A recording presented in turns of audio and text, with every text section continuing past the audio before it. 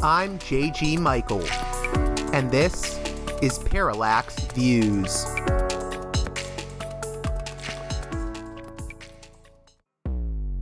Hello, this is Mike Swanson. In a few moments, you're going to listen to another segment of Parallax Views. But before you do that, let me tell you about my new book, Why the Vietnam War. It's a sequel to my previous book called The War State, which has lots of positive reviews and Amazon's been out for years. But this one is a more detailed case study of how the American empire and national security state operate using Vietnam. And I believe it shows also how things work today, how policy is actually made and why. So grab the book on Amazon.com, Why the Vietnam War.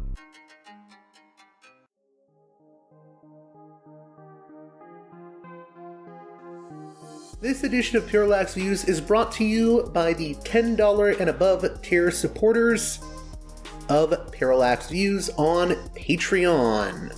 So, with that in mind, producers credit shoutouts to Gunnar, Mark, Alexander, Catherine, Tilo, Emilia, Jeff, John, B. Lund, Brian, Elliot, Michael, Brace, Nick, Galen, Arlen, Bo, Geekadelic Media, Chance, Chase, Dan, David, Gary, Ishtofer, James, Martin, Matthew Ho, Nobody, Thomas, and Dano.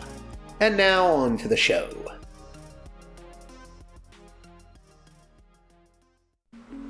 Hey there, Parallax Views listeners. On this edition of the program, Marcus Ryder, an expert in media representation and diversity from the Lenny Henry Center, recently gained a bit of notoriety for his tweet and blog critiquing Disney's live-action remake of The Little Mermaid. Although Ryder thought the film's normalization of Black beauty standards through its lead star, Halle Bailey, was important, he was critical of the film being set in the 18th century Caribbean while ignoring the existence of slavery in the Caribbean at that time. Ryder's criticism went viral and was met with backlash from various corners. On one end, you had people who believe that Ryder's criticism of The Little Mermaid downplays the movie's significance when it comes to media representation and diversity. On the other hand, you had voices peddling the culture wars that felt this was an example of cancel culture and wokeness run amok. I'm editorializing a bit here, but I was actually rather uncomfortable with the backlash against Ryder's criticism. I believe that it's important to have thoughtful, open, and engaging discourse. And in my view, if someone criticizing a movie that you like or a book upsets you, that's on you. It's like when Ishmael Reed criticized Hamilton. It's fine if you like the musical, but Ishmael Reed has every right to critique it. And if that hurts your enjoyment of Hamilton, that's on you. In other words, I don't like it when people try to shut down the type of conversation that Ryder was trying to start. Especially seeing as, from my point of view, most people haven't actually engaged with his criticism, instead opting for a knee-jerk reaction based on maybe skimming the blog, only reading the title, or hearing about it in the news via some sensational headline. As such, I decided to bring Marcus Ryder onto the show to discuss this all.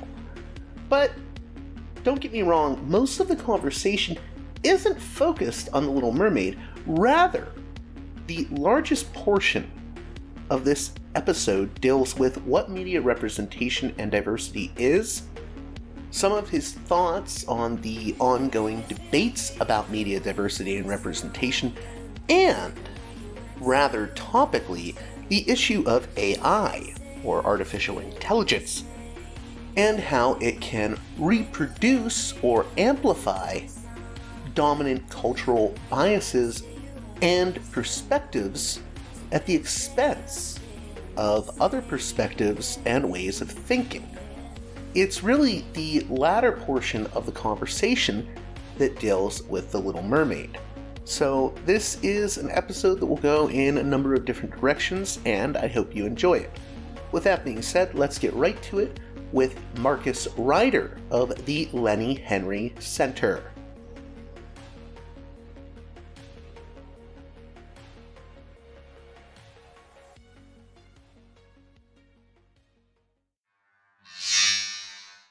Welcome to Parallax Views, a guest that I'm very excited to be speaking with, Marcus Ryder of the Sir Lenny Henry Center for Media Diversity in the United Kingdom. And for people that don't know, Marcus Ryder is one of the leading figures in efforts to increase inclusion and representation in the United Kingdom media industry. How are you doing today? I'm doing very well. How are you? Very good, very good. Maybe you could give my listeners a little bit of background on how you became involved in the media world and advocating for inclusion and diversity and what all of that entails. Sure. So I worked for 24 years at the BBC.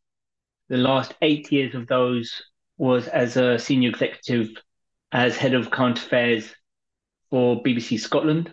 And I was head of current affairs documentaries during the Scottish referendum, independence referendum. And I would say that a large part of that informed how we look at how a minority, a significant minority with regards to Scotland, fits into a majority media culture, which is the UK, which is dominated by England. And so I was having to deal with that all the time with regards to regional diversity. And from those lessons, I think there are lots of things that I can see with other groups which may be underrepresented either numerically or sometimes they could be in the majority, such as gender representation, and to see how their views can be better represented. So I draw a lot of my views on my experience of Scotland. And obviously, as a Black man who has been in the industry for now it's 30 years, I see it as vital for democracy. I see it vital for freedom of speech and how society works. But yeah. I want to delve into that more. When you're talking to someone that is unfamiliar with the importance or they haven't thought about it maybe enough, how do you explain to people the importance of media representation and media diversity? Sure. I think people normally get it with factual programs, and news and current affairs is the easiest way in that, media and news informs political debate, and it then informs and influences what politicians prioritize. And so if we have a media which is dominated by white men, then the issues that they will raise will be issues which concern them, which then means that the level of debate, which is both in the public sphere, but also in the political sphere, in the general public sphere and also in the political sphere, will be dominated by the concerns of white men of a certain class, for example. And so if we want to make sure that the concerns of women are debated in the public sphere and that politicians realize that they're a priority, then we need to make sure that the best way to get those concerns and get those views and perspectives heard is by having women in the newsroom. Similarly, when it comes to Black people, similarly, as I said, with regards to regional diversity, making sure that a Scottish perspective and Scottish representation is in the media, in the UK, and similarly for every type of characteristic. So people really understand it quite intuitively or it's relatively simple to understand rather when it comes to news. But I think it's also important to understand it in terms of fiction and drama. So as with my other hat on, I'm the chair of RADA, which is the Royal Academy of Dramatic Art, which is the leading drama school. I would argue the leading drama school in the world, but definitely up there. So we've got the David Harewoods of this world. We've got Kenneth Branagh is an alumni. We've had more James Bonds graduate from RADA than every other drama school combined. So yeah, it's an important drama school in Britain and globally. And I think and media diversity is really important there, because what drama does is that it enables you to, figuratively walk a mile in somebody else's shoes. Drama enables you to see somebody else's perspective on a emotional and visceral level.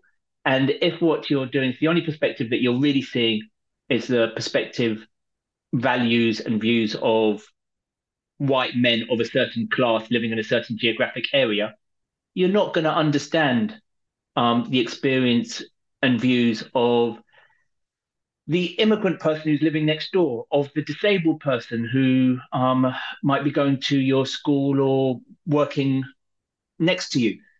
So I think drama plays a really important role in shaping our values and how we treat our neighbors rather. And so, media diversity in drama is equally as important. So it's interesting with media diversity in drama, or just entertainment, the entertainment industry. I think a lot of times, at least in the US, we'll focus a lot on media representation with regards to people on the screen, right? So having more actors from the LGBTQ community, or having more actors from the Black community, actors and actresses. But I think sometimes we forget that, there's also, writers and directors and other creatives. And sometimes I think they get left out of the conversation. I was wondering if you could comment on that. Yeah, so I work a lot with a actor called Lenny Henry, who's famous in the UK, and the centre which I work at and which I co-founded is named after him, the Sir Lenny Henry Centre for Media Diversity. And we gave a talk in Parliament in the UK, which we coined the phrase Milli Vanilli diversity. And what we meant by that is, if you're script writers and if there is diversity in your script writers and in your directors, what you effectively have is Milli Vanilli. You have people who are just going to be fronting the work and the editorial thoughts and processes and values of a non-diverse perspective, of a mainstream perspective. And so it can give the view of diversity, it can give the illusion of diversity, but we don't actually have the diversity of views, because the scripts are not written. The way it's directed is not through the eyes of another perspective. It is still through, irrespective of how good the actors are. And I'm not saying that the diversity of actors and on-screen diversity is not important, but unless you have diversity behind the camera in those important editorial roles, it's not going to work. To use a really simple example, if you think about something like costume design, the costume design in Black Panther, it was a Black woman that was responsible for the costume design in Black Panther. Now that has a really important, just in the costume design, has a really important message and conveys some values in costume design. And so it's really important that we have diversity in costume design, and that's just costume design. When you start to actually get to writers and directors, when I say just, I'm not trying to devalue the importance of costume design, but I'm just saying in every step of the process, of the creative process, You want to make sure that you have diversity. And this, when we're talking about diversity, we're talking about people not just across genders, but also even things like disabled people, people Of from course, different people, even from different class backgrounds. There's some people that come from more socioeconomically disadvantaged backgrounds, LGBTQ, and I would say that one of the arguments that you've made is that these things help us promote innovation, creativity, and a lot of cultural exchange. Could you talk a little bit to that and the sort of cultural benefits of diversity work? well, I mean, just um, at its most basic, um, if you're only drawing on the talents of a minority of your workforce, you are not going to be getting the full value of your workforce. So there is a obvious economic and creative benefit in that you're going to have better creativity if you can draw on the talents of your entire workforce or potential workforce than if you're just talking about the minority. But also, as I said, it's really about ensuring that we have um, uh, that we see the world differently, and that our values and perspectives are are seen as equal, not prioritizing one over the other. So my mother is Jamaican. She came to the UK in the 1960s, and her perspective of the UK and her story of the UK should not be seen as any less valid or any less important than somebody from a white person who was in the UK and born in the UK.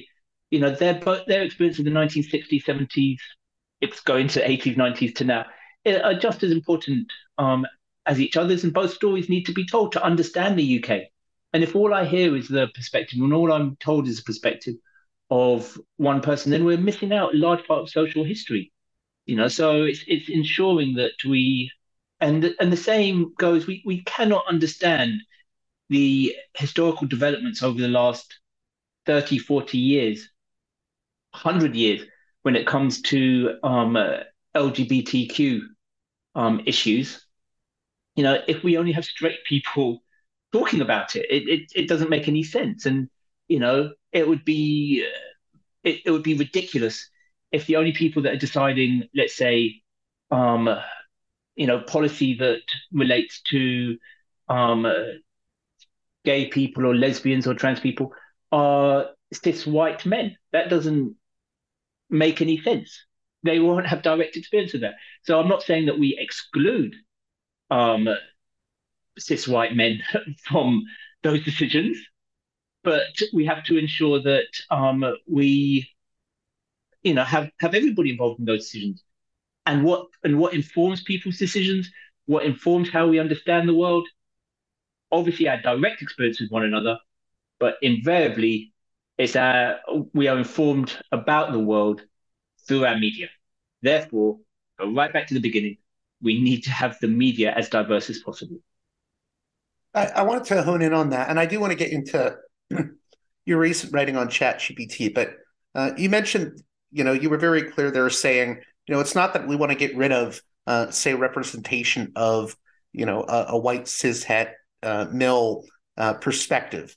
The thing that I think we're dealing with now is we see a lot of this fear mongering about, they only want this perspective. That's what diversity is really about. And I think really what you're calling for is actually just pluralism. So how do you respond to this sort of, I guess, scaremongering? I think on different levels, most people are sympathetic to the ideas of diversity and representation and inclusion um, in certain areas of their life. And so that's why sometimes, and just like with regards to this podcast, I open up with the idea of regional diversity, because I think that invariably people understand the need for regional diversity. You can't have a democracy if you don't have, I'm talking to an American. So if, for example, you excluded the whole of Texas, or you excluded, um, 10 states, if you just decided just to write them off and say that they're never going to be represented and you're not going to let them have political representation, everybody would understand that that's absolutely ridiculous, And so, similarly, once you understand that and you understand the importance of media representation is very closely aligned to political representation, people get the idea of regional representation. And then you just step by step. And nobody is arguing, for example, that to ensure that you have better political representation regionally, that means that you want to have less representation of certain states, or that, one vote shouldn't be the same. Now, what we can argue about, which is, and you see the debate going on in the States, is what is the best way of doing that? What is the best way of making sure that you don't have the tyranny of the majority, for example?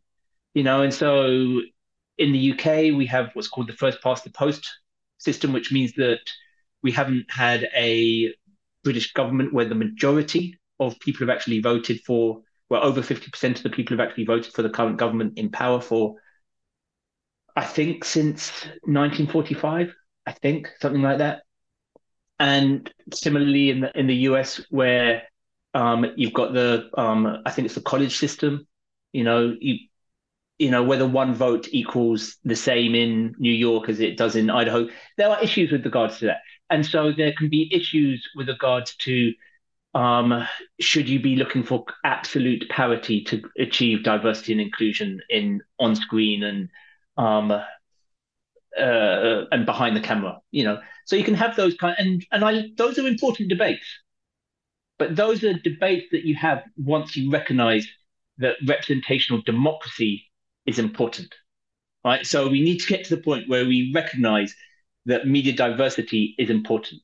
Then we can start to have debates, and there will always be disagreements, and it's never perfect as to, whether the UK democracy system is as good as the French way that French implement democracy, or the way the US implement democracy, but they all want representational democracy. So similarly, we want to get to the point where we can argue about how we have diversity in the media and say, is this the better system of getting it? Or is that the better system of getting it? But we want to get, or I want us to get to the place where we all agree that representation in the media is important. Where do you think the most gains have been made when it comes to media representation and diversity of voices in media? Well, I think it's really specific to the type of media and to the location that you're in. So, for example, if you look at the UK, the television and radio industry is heavily regulated. So there are ways in which, and all the television broadcasters have to have a specific license, and what we call public service broadcasters, which are your major broadcasters, have to have certain license requirements from government, because they're seen are as those so. Channels like Channel 4 and BBC, for example? BBC, Channel 4, ITV, Channel 5. And so if there are ways in which, through those license requirements, so those license requirements, for example, will be X amount of programs need to be produced outside of London. X amount, you need X number of hours of news per day to be broadcast at prime time. You need X amount of children's programs. So through those licenses, there are ways in which the regulator can literally enforce change. And so often in the UK, it's easier to actually focus on media diversity in the television and radio industry, whereas newspapers don't have the same regulation, and so that can be more difficult. So, but at the same time, you have a plurality. I hate that word, but you have a plurality of newspapers. So in some ways, because you have more competition than you do with regards to television, then they're trying to establish themselves, and there is more competition, and then you can have a better argument with regards to whether they can chase certain demographics and whether they can chase certain readerships. So you might be able to get gains there. So it's going to be different arguments, and different tactics and different policies. So yeah, I mean, the whole point of setting up the centre is because there is no easy answer to that question as to where can we have those gains. Um, so my job is to try and identify where there might be a possibility for those kind of gains, and to push for those, and to advise companies and government as to where we might be able to change policies to increase media diversity and inclusion. I'm not trying to put you on the spot, but are you able to give any examples of places where you've suggested gains could be made, like what you were saying about recommendations that you would make maybe to government or different? Sure. Yeah. All right. So I'll give you an example of what we have. One example which we suggested, which wasn't taken up, and I'll give you an example of a suggestion that wasn't taken up. So one which was taken up, one which wasn't taken up. So what we were finding is that broadcasters were setting specific targets for underrepresented groups. So they would set a target of saying, let's aim for 20% of our employees to come from ethnic minorities. Black in Britain, it's often called Black, Asian, and minority ethnic, or it would be the same as BIPOC or whatever collective noun you want to use. Right. And while I was saying that's fine, the issue is that they would continually be going for the low hanging fruit. And so they would be able to set targets which they knew they could hit by constantly going for certain roles, And so working with Channel 4 with one initiative that they rolled out, we at one point for one program, we said that they should be going for 100% target. Now, Channel 4 at that point for that particular program were very worried that they were going to fail. And it's about public perception of whether you fail to hit your diversity targets. And they said, if for this particular program, you go for 100%, we recognize you're not going to reach it. But in going for 100% behind the camera and in front of the camera, you'll be able to identify where your gaps are. So, for example, you know that you'll be able to find Black assistant producers, and script writers, for example. But set designers, wardrobe, and multi-camera directors are going to be very difficult. They then found it very difficult to find. And so that meant that they were able to identify the gaps, and then they were able to implement training policies accordingly. And so Channel 4 now have a new training from the gaps that they've identified, a new scheme to increase diversity of women and sound engineers, women sound engineers, and engineers coming from ethnic minority backgrounds. So that's recommendations which we've taken on board. The recommendation which hasn't been taken on board, that I look over at some of the states in America that has, is looking at film and high-end TV tax breaks. So lots of jurisdictions have got tax breaks for film and high-end TV. It's why you have Game of Thrones filming in Ireland. It's why you have productions in certain states where you just think, why on earth did they go there? And it's because those large studios are working the margins. It really matters. It can be worth millions of dollars, if they get a tax break of just 1%, 2% more than if they go to another state. So that's really important. And what we've been arguing for, and the work that we've done is whether you should get a tax breaks if you um, fulfill certain diversity requirements. Now, I see that I think New Jersey has, and New York, and I think California have rolled out some form of tax break based on diversity. From a cursory look at it, I think it could be better in those jurisdictions, but the principle is there.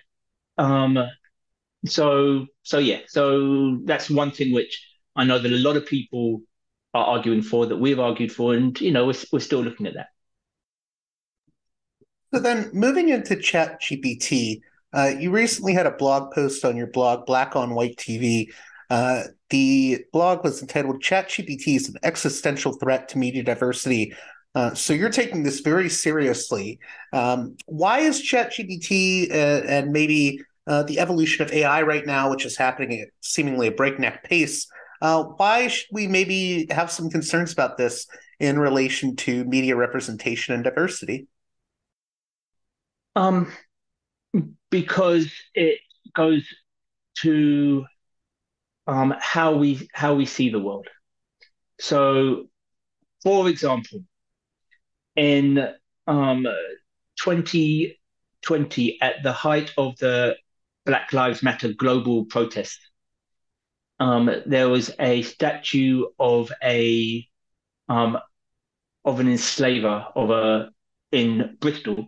So Bristol in the UK was a major slave port, so it has a lot of slave history. Um, and that statue was toppled. Right, the protesters toppled the statue and they threw it in the river. Right, that same week, there was a very famous case of a woman of a British, of a woman of Asian heritage who had left the UK to fight for ISIS, called Shamima Begum, or to show loyalty to ISIS. And she was stripped of her nationality, of her British nationality, despite the fact that she was born in Britain and didn't have any other nationality. But in theory, she could, because of her parents, in theory, she could claim, even though she hasn't yet, she could claim nationality of another country. But it's whether you are British and whether you can be stripped of your British nationality. And she is an Asian woman, right? And as I said, it was that week in June was the height of the Black Lives Matter protests. Right? Don't worry, I'm getting back to ChatGPT, right? Just getting the long way around there, right? So, a group called Women in Journalism, which is a UK-based organisation, they studied the bylines for that 1 week in June of the 11 most popular newspapers in the UK and who got those bylines. And what they found was that only a quarter went to women, so 3/4 went to men. And of the 174 bylines, only 4 went to people of colour and 0 went to black people. So that's the bylines of the front pages that week. And they picked the week at random. It just so happened it was the week where the statue was toppled, that Shamima Begum's nationality was under review, and Black Lives Matter was happening. Was happening. So these are the 3 biggest stories. All had a massive racial element to them. So if you then go onto ChatGPT and ask ChatGPT about the statute being toppled, or about Shamima Begum's nationality, or about Black Lives Matter that week, what ChatGPT will give you is that the data which it receives. Right, the data it receives is from those articles. Absolutely. So it will give you the perspective of just like 100%. I mean, with the exception of 4 articles, it will give you the perspective of white people and it would be disproportionately white men, and I suspect they didn't do it. They didn't do it, but women in journalism didn't use this category, but I suspect it was non-disabled white men. And knowing where the UK newspaper industry is based, I strongly suspect it will be London-based non-disabled white men. Go one further, and if they'd crunch the figures, I would also suspect it would be straight non-disabled white men in and around London. And so you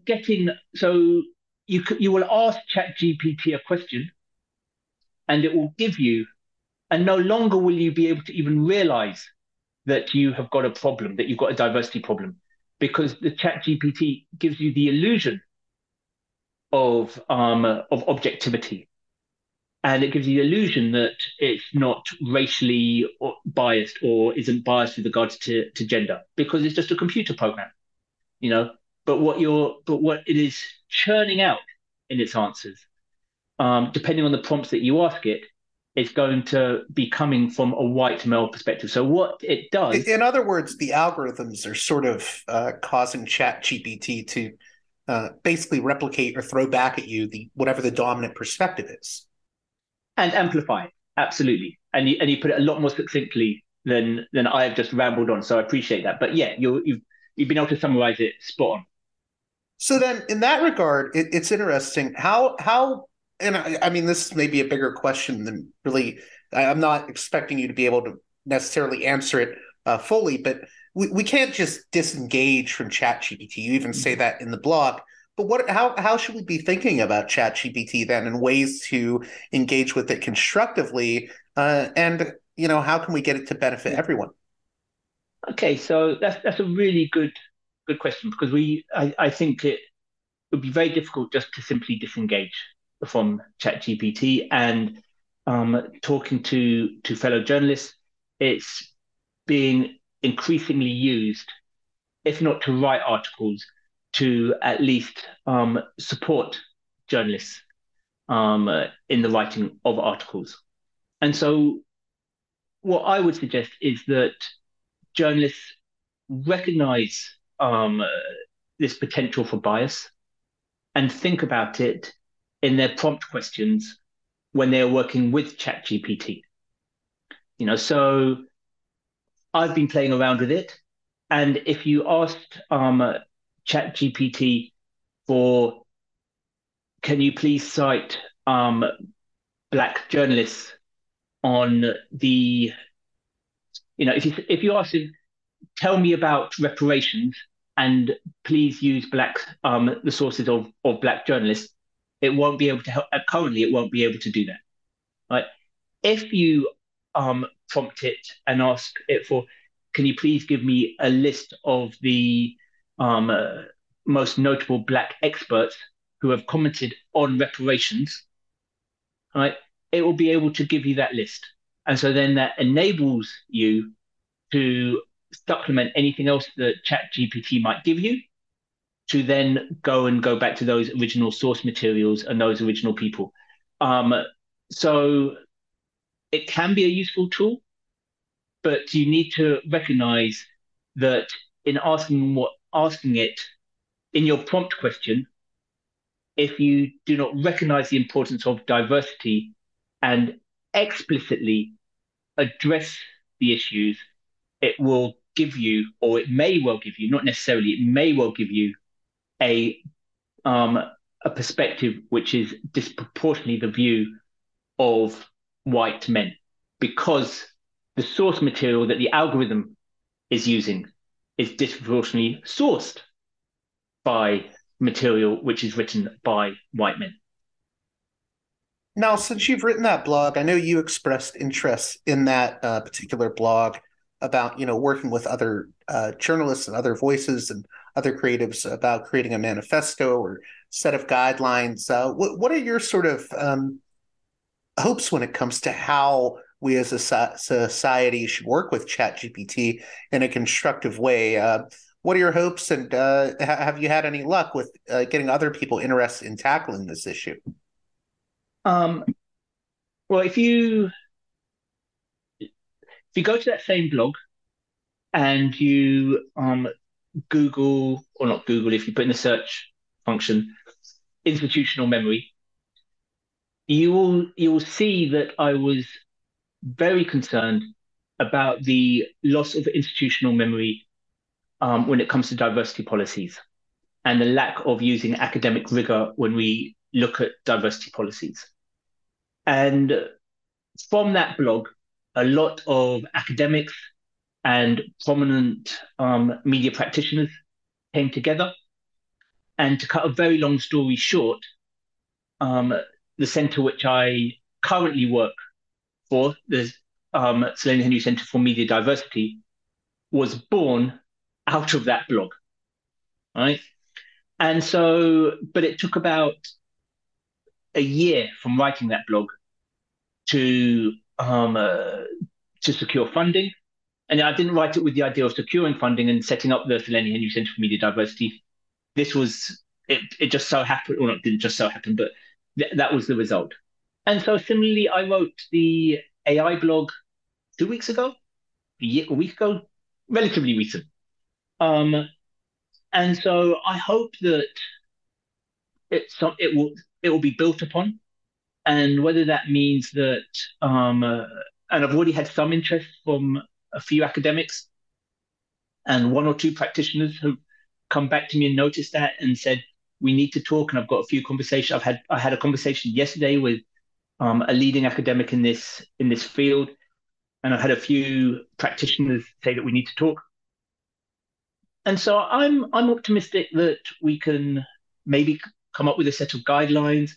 Maybe I doubt maybe an institute, but maybe if it's just guidelines, or maybe if it just becomes part of the public discourse, so that it's an issue that people recognize needs to be addressed.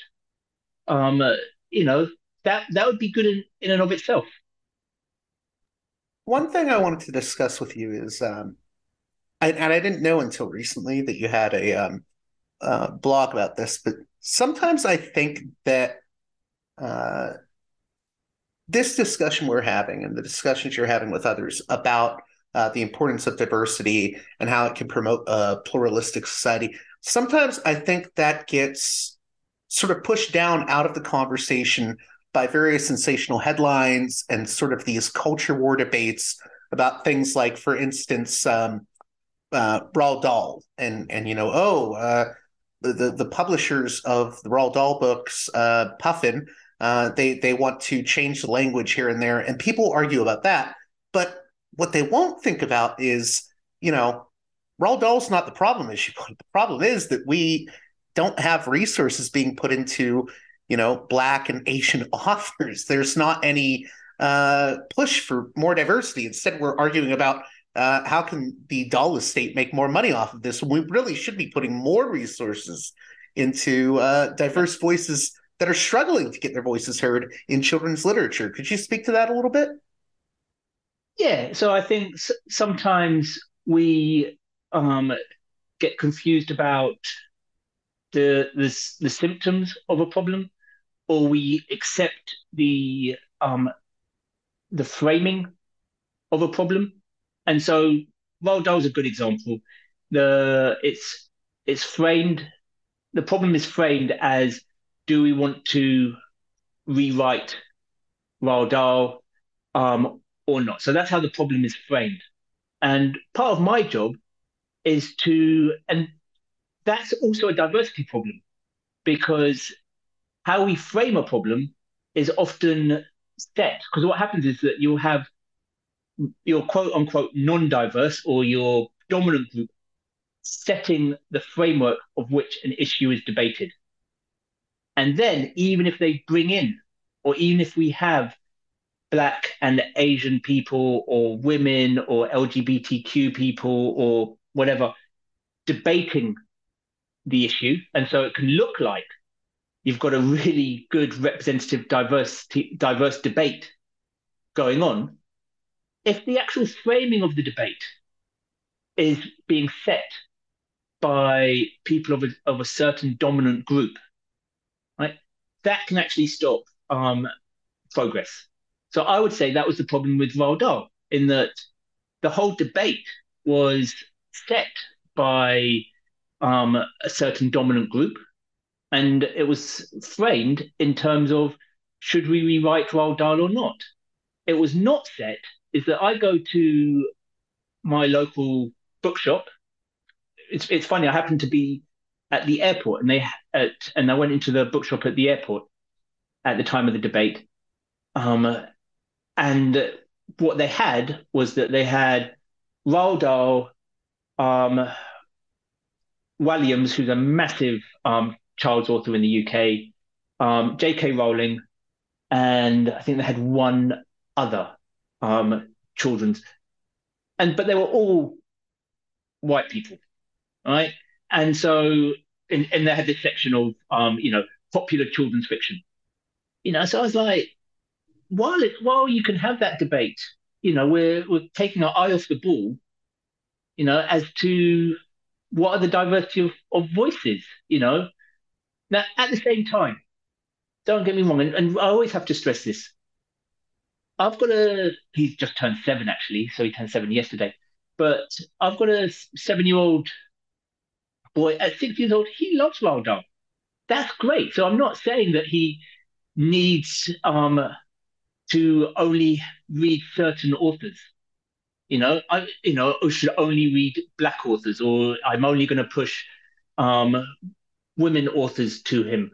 I want him to have that full breadth. I want him to be able to read Roald Dahl. I want him to read, everybody. So, but just making sure that he has that diversity of perspective.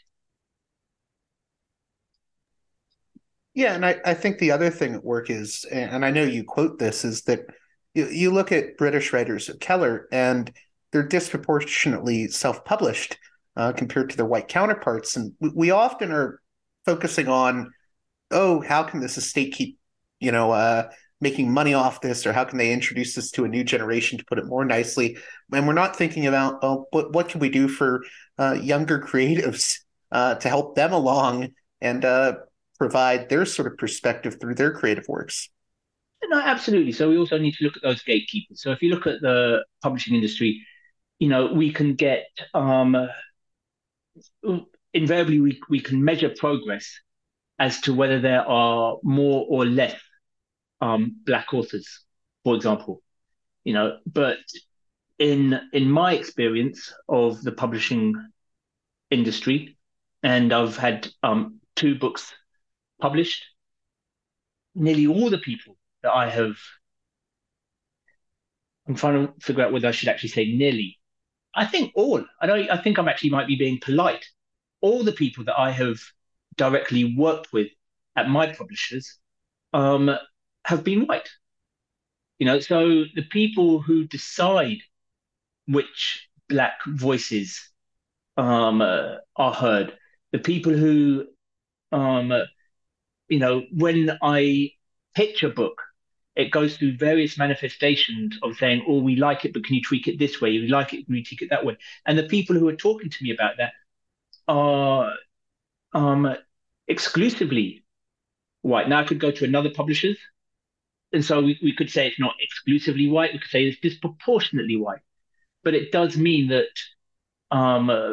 my voice is being mediated, and Black people's voices is being mediated through a disproportionately white prism. One thing I wanted to ask about, and I'll give my listeners the background on this so you don't have to go into the whole thing, but it's a current event.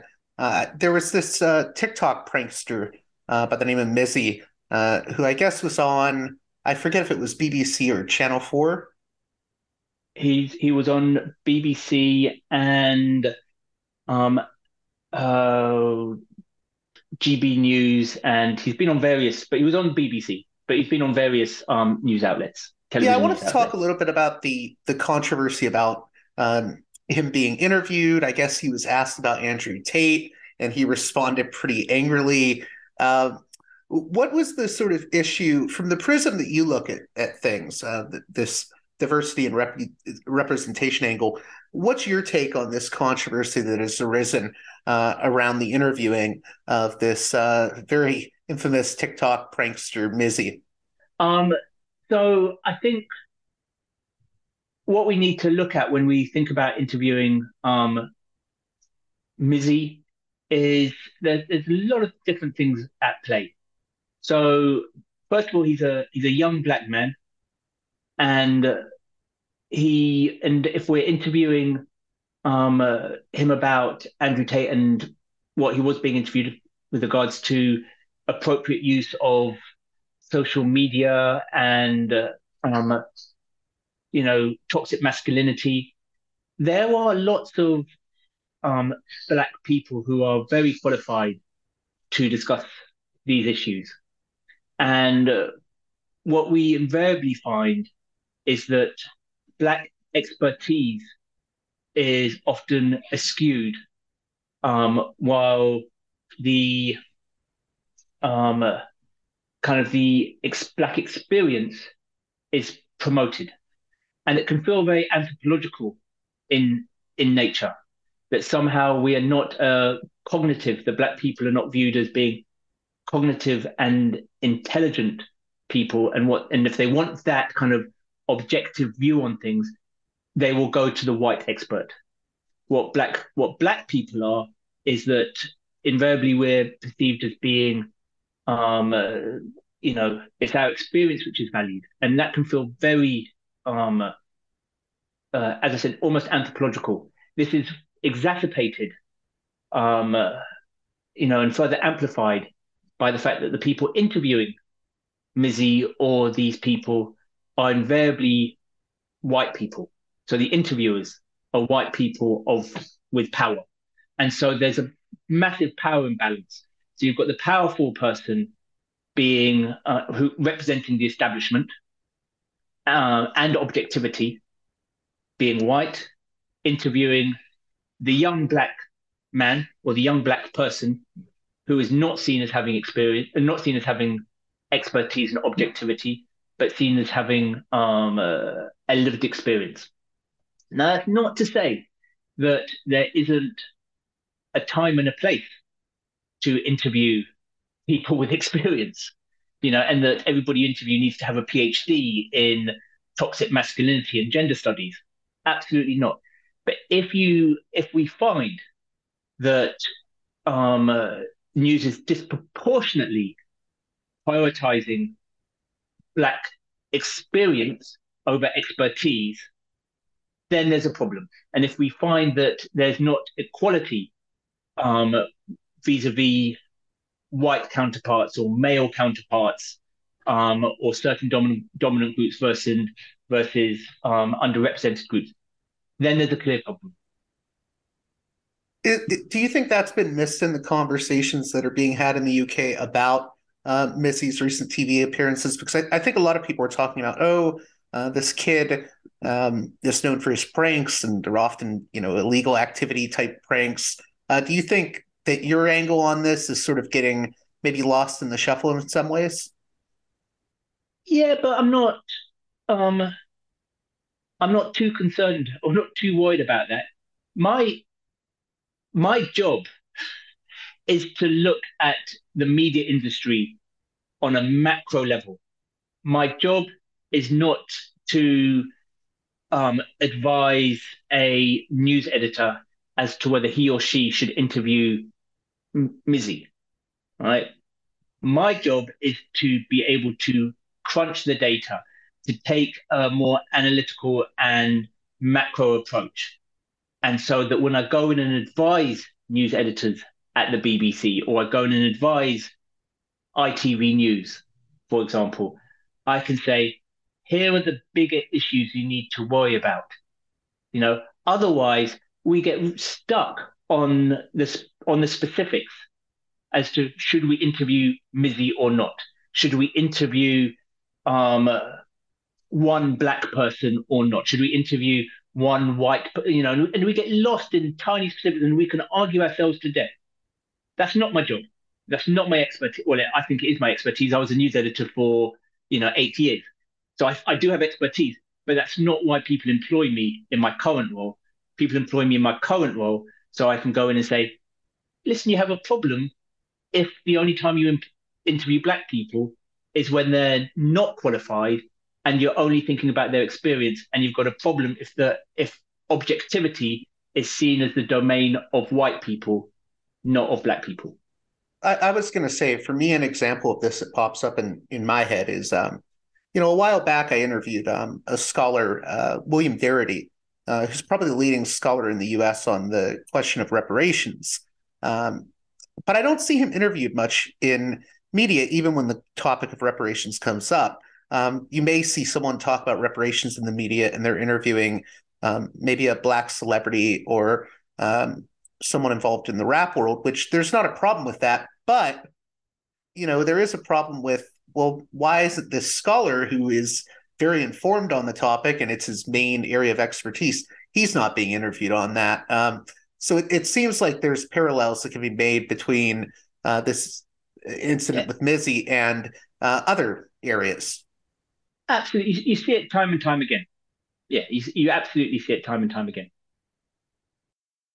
The last thing I wanted to touch upon with you, you've gained a bit of notoriety recently for a blog post you made about Disney's Little Mermaid and its treatment, or maybe non-treatment, of Caribbean slavery. And when I read the blog, I thought it was very thoughtful. And I also thought the maybe backlash some people had to it was very wrong-headed, because it sounds like you're very supportive of a lot of what the documentary did, not the documentary, the live-action Little Mermaid movie did. But, there are criticisms to be made. So could you talk a little bit about what inspired you to write that piece, and maybe what misunderstandings people had about it? Yeah, sure. So I think, so what I was saying is that I think that the, so I'm of Jamaican heritage, and so I'm sensitive to slavery and that time of the 18th century in the Caribbean. And it's for when we think about that time, it is very easy to erase what was a absolutely horrific time. So I watched it, and I watched it with my son, and my wife. Actually, the whole family went to see the film. And I don't know if you've seen it. It's a really fun film. You know,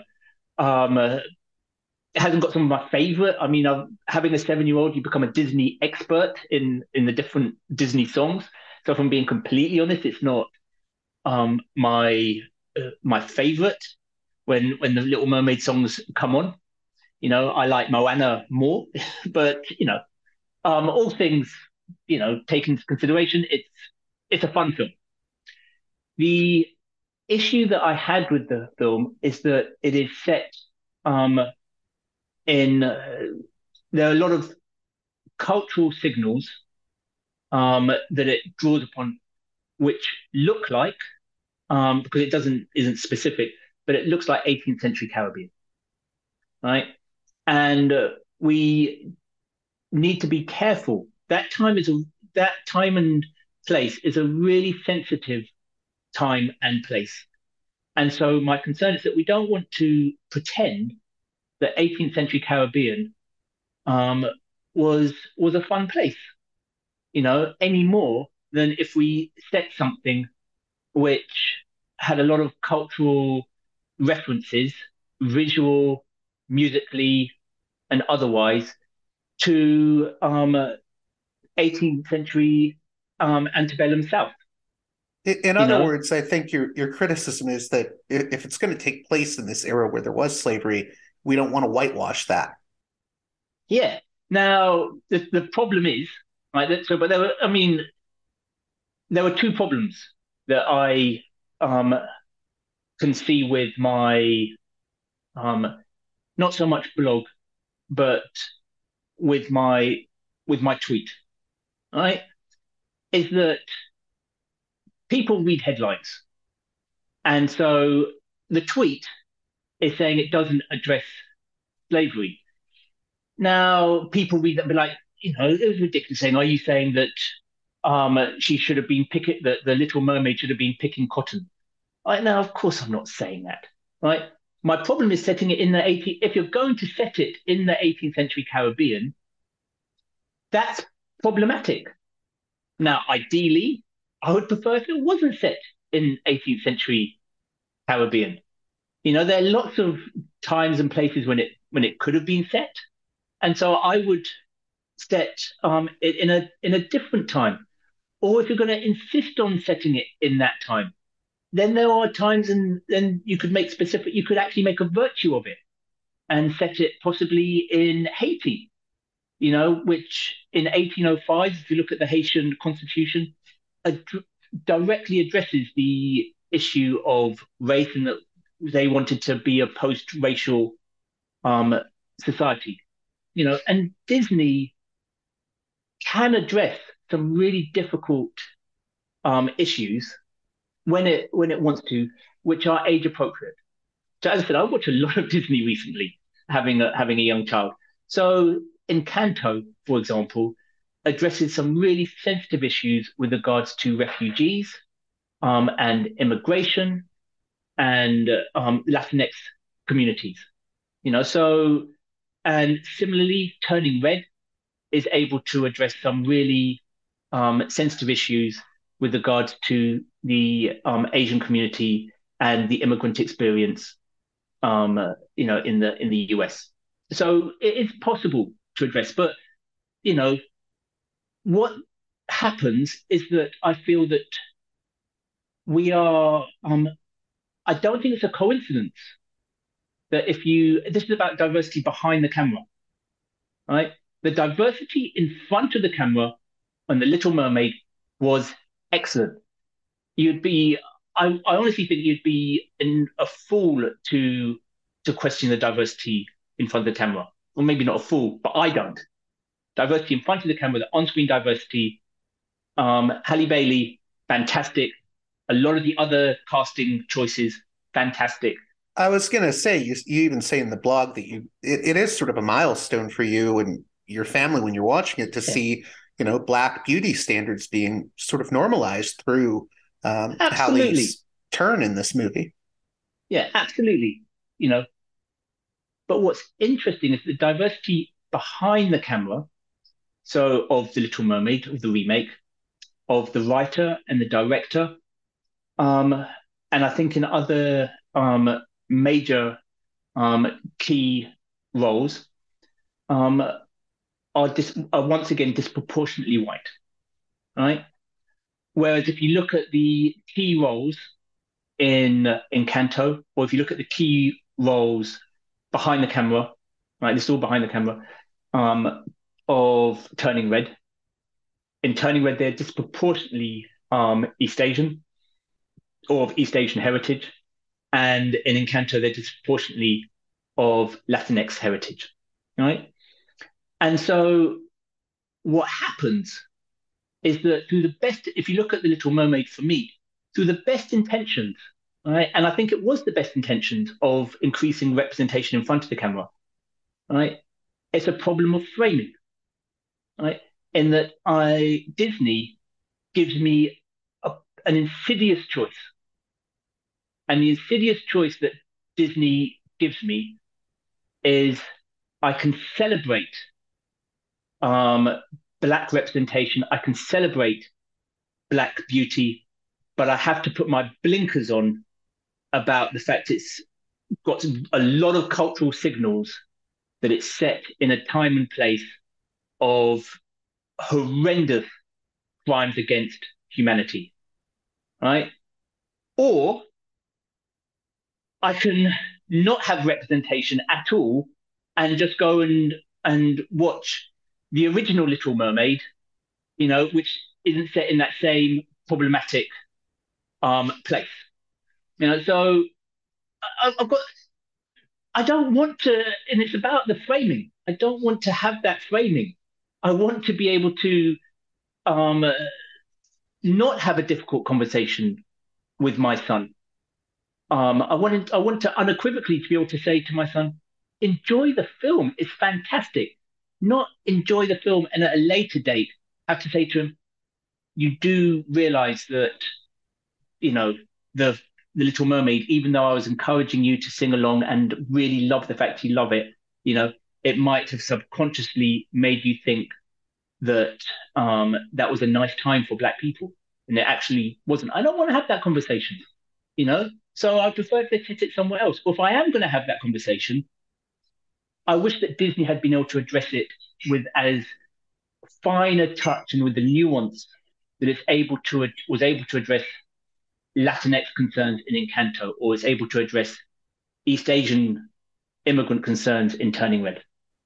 It sounds like there is a way where, if you're going to set it in that time period, uh, you can sort of address these issues in a very thoughtful way, while also still delivering a cinema that empowers the viewers. Yeah, and I think what's important is that it's not about us canceling, because so many times in these debates, it's it becomes a binary of, is Little Mermaid good or is it bad? Should we cancel it? Should I not go? It's not about that. It is, and I want to go. I went. I loved it. If somebody asked me, should I go to Little Mermaid? I can, of course, go to Little Mermaid.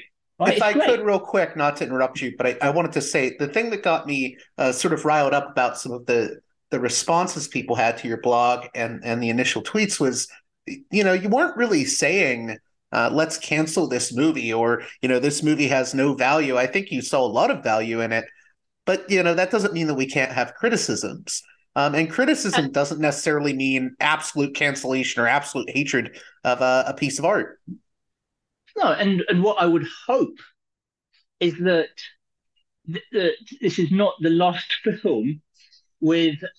Disney film with a Black princess, or it's not the last film with, although in the next Disney film we can have a Black prince, for example, right? But in so doing, I hope that they can. It would be irresponsible for someone of my standing, of somebody where I have the job that I have, not to point out these issues so that it can be informed in the next Disney film, or they can think about it in the next, Pixar film or whatever it is.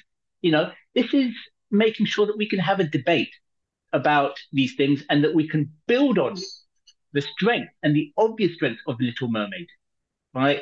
And we can make the next film even better, as opposed to shutting down debate.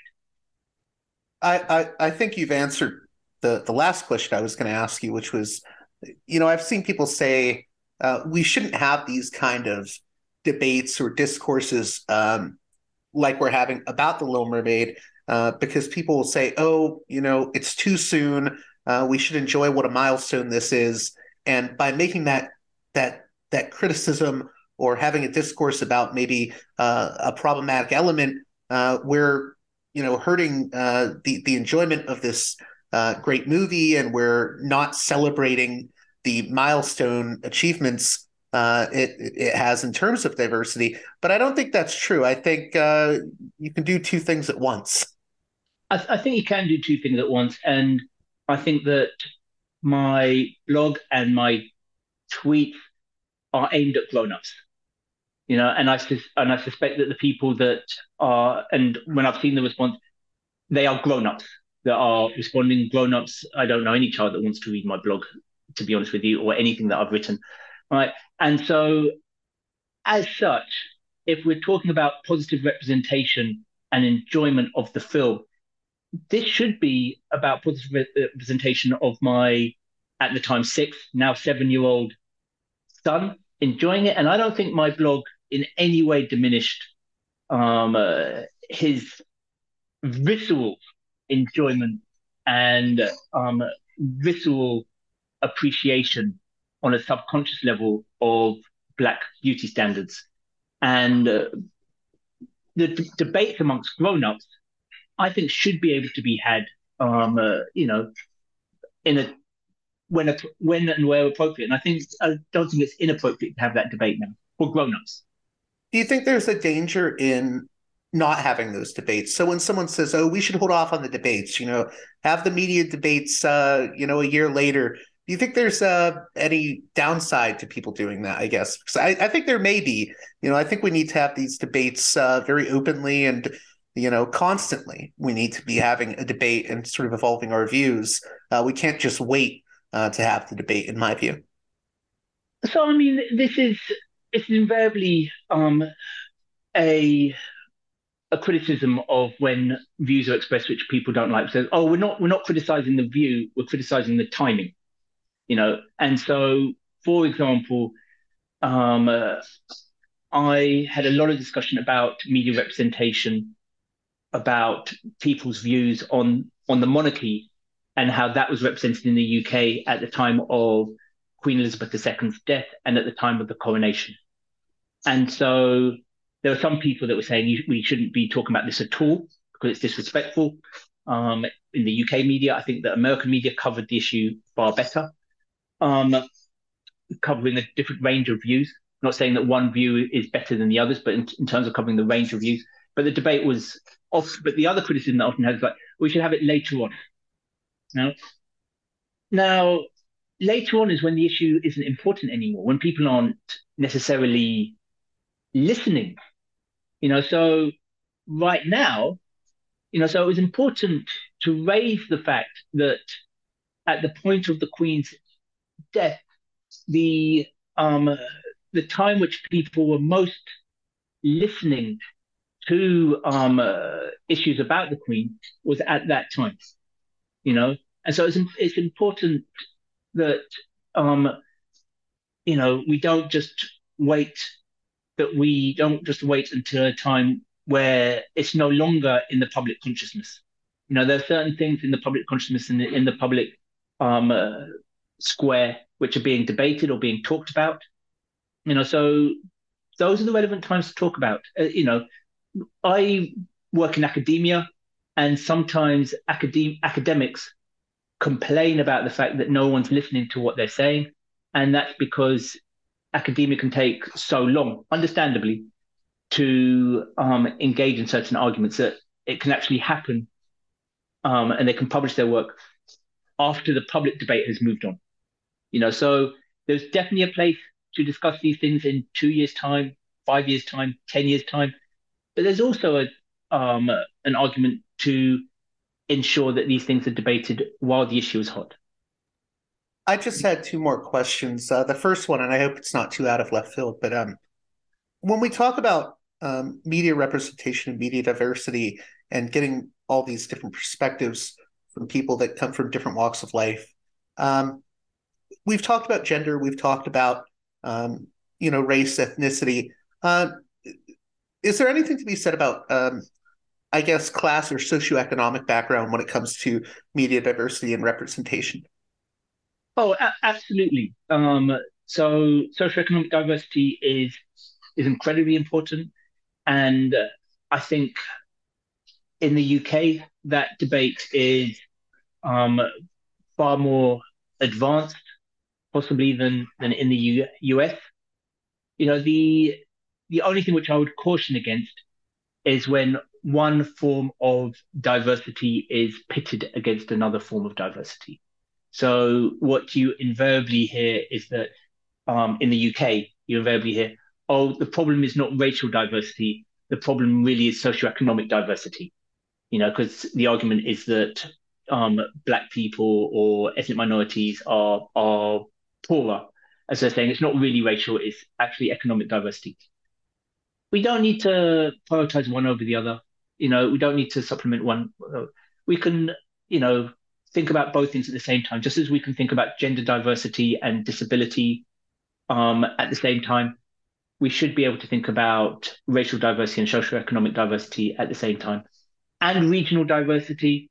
Dr. Cliven Wonka, who's at University College London, I think he put it best when he said what you should be aiming for is inclusion. And if you have an inclusive environment, diversity will follow. Invariably, what happens, I think, and if you have an inclusive environment, that means that you should then be able to get socioeconomic diversity, disability, race, etc., etc. I think what invariably happens is that we aim for diversity because the metrics are easier to measure, and the KPIs, the key performance indicators, are easier to measure, and then we hope that inclusion will come. And so then we get, we focus on tiny different metrics. So what I would hope for is that we look at inclusion, and then all forms of diversity, whether that's regional, whether that's socioeconomic, whether that's race, etc., should follow.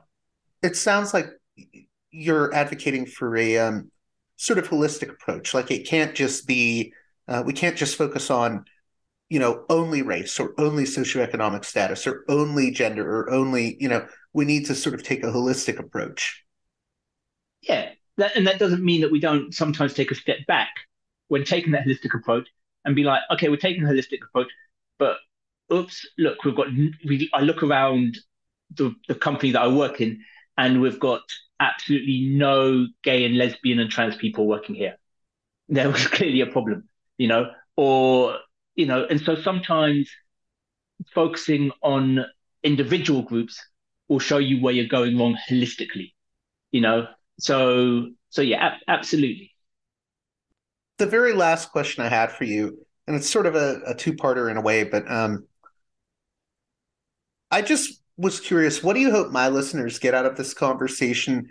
And also, what do you think the biggest misinterpretation or misreading, and I'm putting it charitably in that regard, people have when talking about media diversity is? Like I said, there's a lot of scaremongering that goes around, and people that attack diversity initiatives.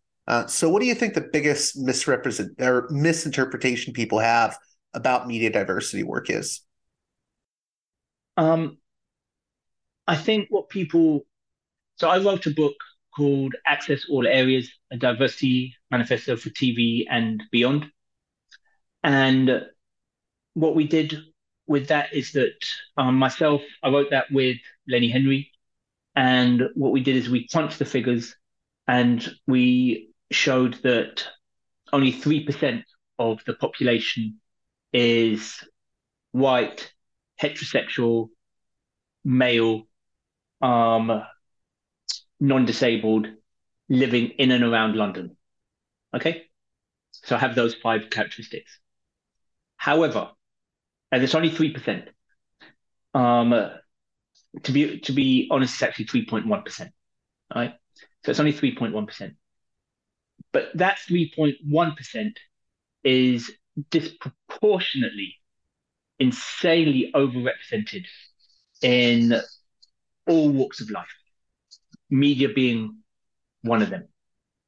And so if you are a woman, diversity matters to you, irrespective of your race. If you are Black, diversity matters to you. If you are disabled, diversity matters to you. If you don't live in London, diversity matters to you. And so if you care about representation, if you care about yourself, the lack of diversity only benefits 3.1% of the population. And I haven't crunched the numbers in the US because I'm not American, but my overall message is to say to people that the diversity debate is a debate which helps the vast, vast majority of people. If we have a more inclusive media, chances are it will actually help your representation and get your views across better. So it's your debate. You benefit from it. I was going to say too, I think it would even help. I mean, the elephant in the room here, I'm a white cishet male. I think it would even help people in that category. Of course, because what we want is that we want a society with a more harmonious society. So if we have a society which, um, you know, disproportionately only benefits, or disproportionately benefits, not only benefits, disproportionately benefits one group, that's not going to lead to a harmonious society at peace with itself. Well, I want to let you get going, Marcus Ryder, but again, if you want to say anything in closing on what you hope listeners get out of this conversation, and also how can my listeners keep up with your work? They should check out Google Lenny Henry Center for Media Diversity. We publish lots of papers. So that's Lenny Henry Center for Media Diversity. We publish lots of papers on media diversity, lots of research work, which I hope they'd find interesting. Similarly, they can check out my Black on White TV blog and Google that, Black on White TV. And I publish in other places as well. And they can also buy, the plug I should have is that they can buy my book, which either Black British Lives Matter, which is published by Faber, or Access All Areas, the Diversity Manifesto for TV and Beyond, also published by Faber. Real quick, can you give a rundown briefly of Black British Lives Matter? I didn't get to ask you about it earlier. Yeah, Black British Lives Matter, collection of essays of prominent Black British figures explaining why they're in different fields and why Black representation enriches those fields and is important in those different fields. So we have the architect for the Museum of African American History, which is in DC. I think you're American, so you would know better than me. But he's a Black British guy called David Adjaye, Sir David Adjaye, and so he writes why Black British architecture matters. We've got the prominent historian David Harewood explaining why Black people in the field of history matter. We have other people talking about why Black British presence and representation in the legal field matter, etc., etc. Well, that's a great note to end it on, and thank you again, Marcus Ryder, for coming on Parallax Views. Thanks so much. Okay, take care. Well, that does it for this edition of Parallax Views. I hope you enjoyed my conversation with Marcus Ryder. As always, if you appreciate the work here I do at Parallax Views, please consider supporting me on Patreon at patreon.com/parallaxviews. One more time, that's patreon.com/parallaxviews. And with that being said, until next time, you've been listening to Parallax Views with Parallax Views to Parallax Views with Parallax Views. The way out is not simply to say don't do it, just to prohibit. If nothing else, if we don't do it, others will be doing it like crazy. So, we have to confront the problem. But no, basically, I know of the great anxieties, problems, new forms of control, but it's also new forms of freedom. This is why I always emphasize that internet and all this new digital stuff, it's a very ambiguous phenomenon, but it's the field of struggle. New forms of enslavement, but at the same time, new incredible forms of freedom. We have to accept the fight with no nostalgia for old, allegedly more authentic communities or whatever. I'm not afraid. I'm not afraid. I'm not afraid. I'm not afraid.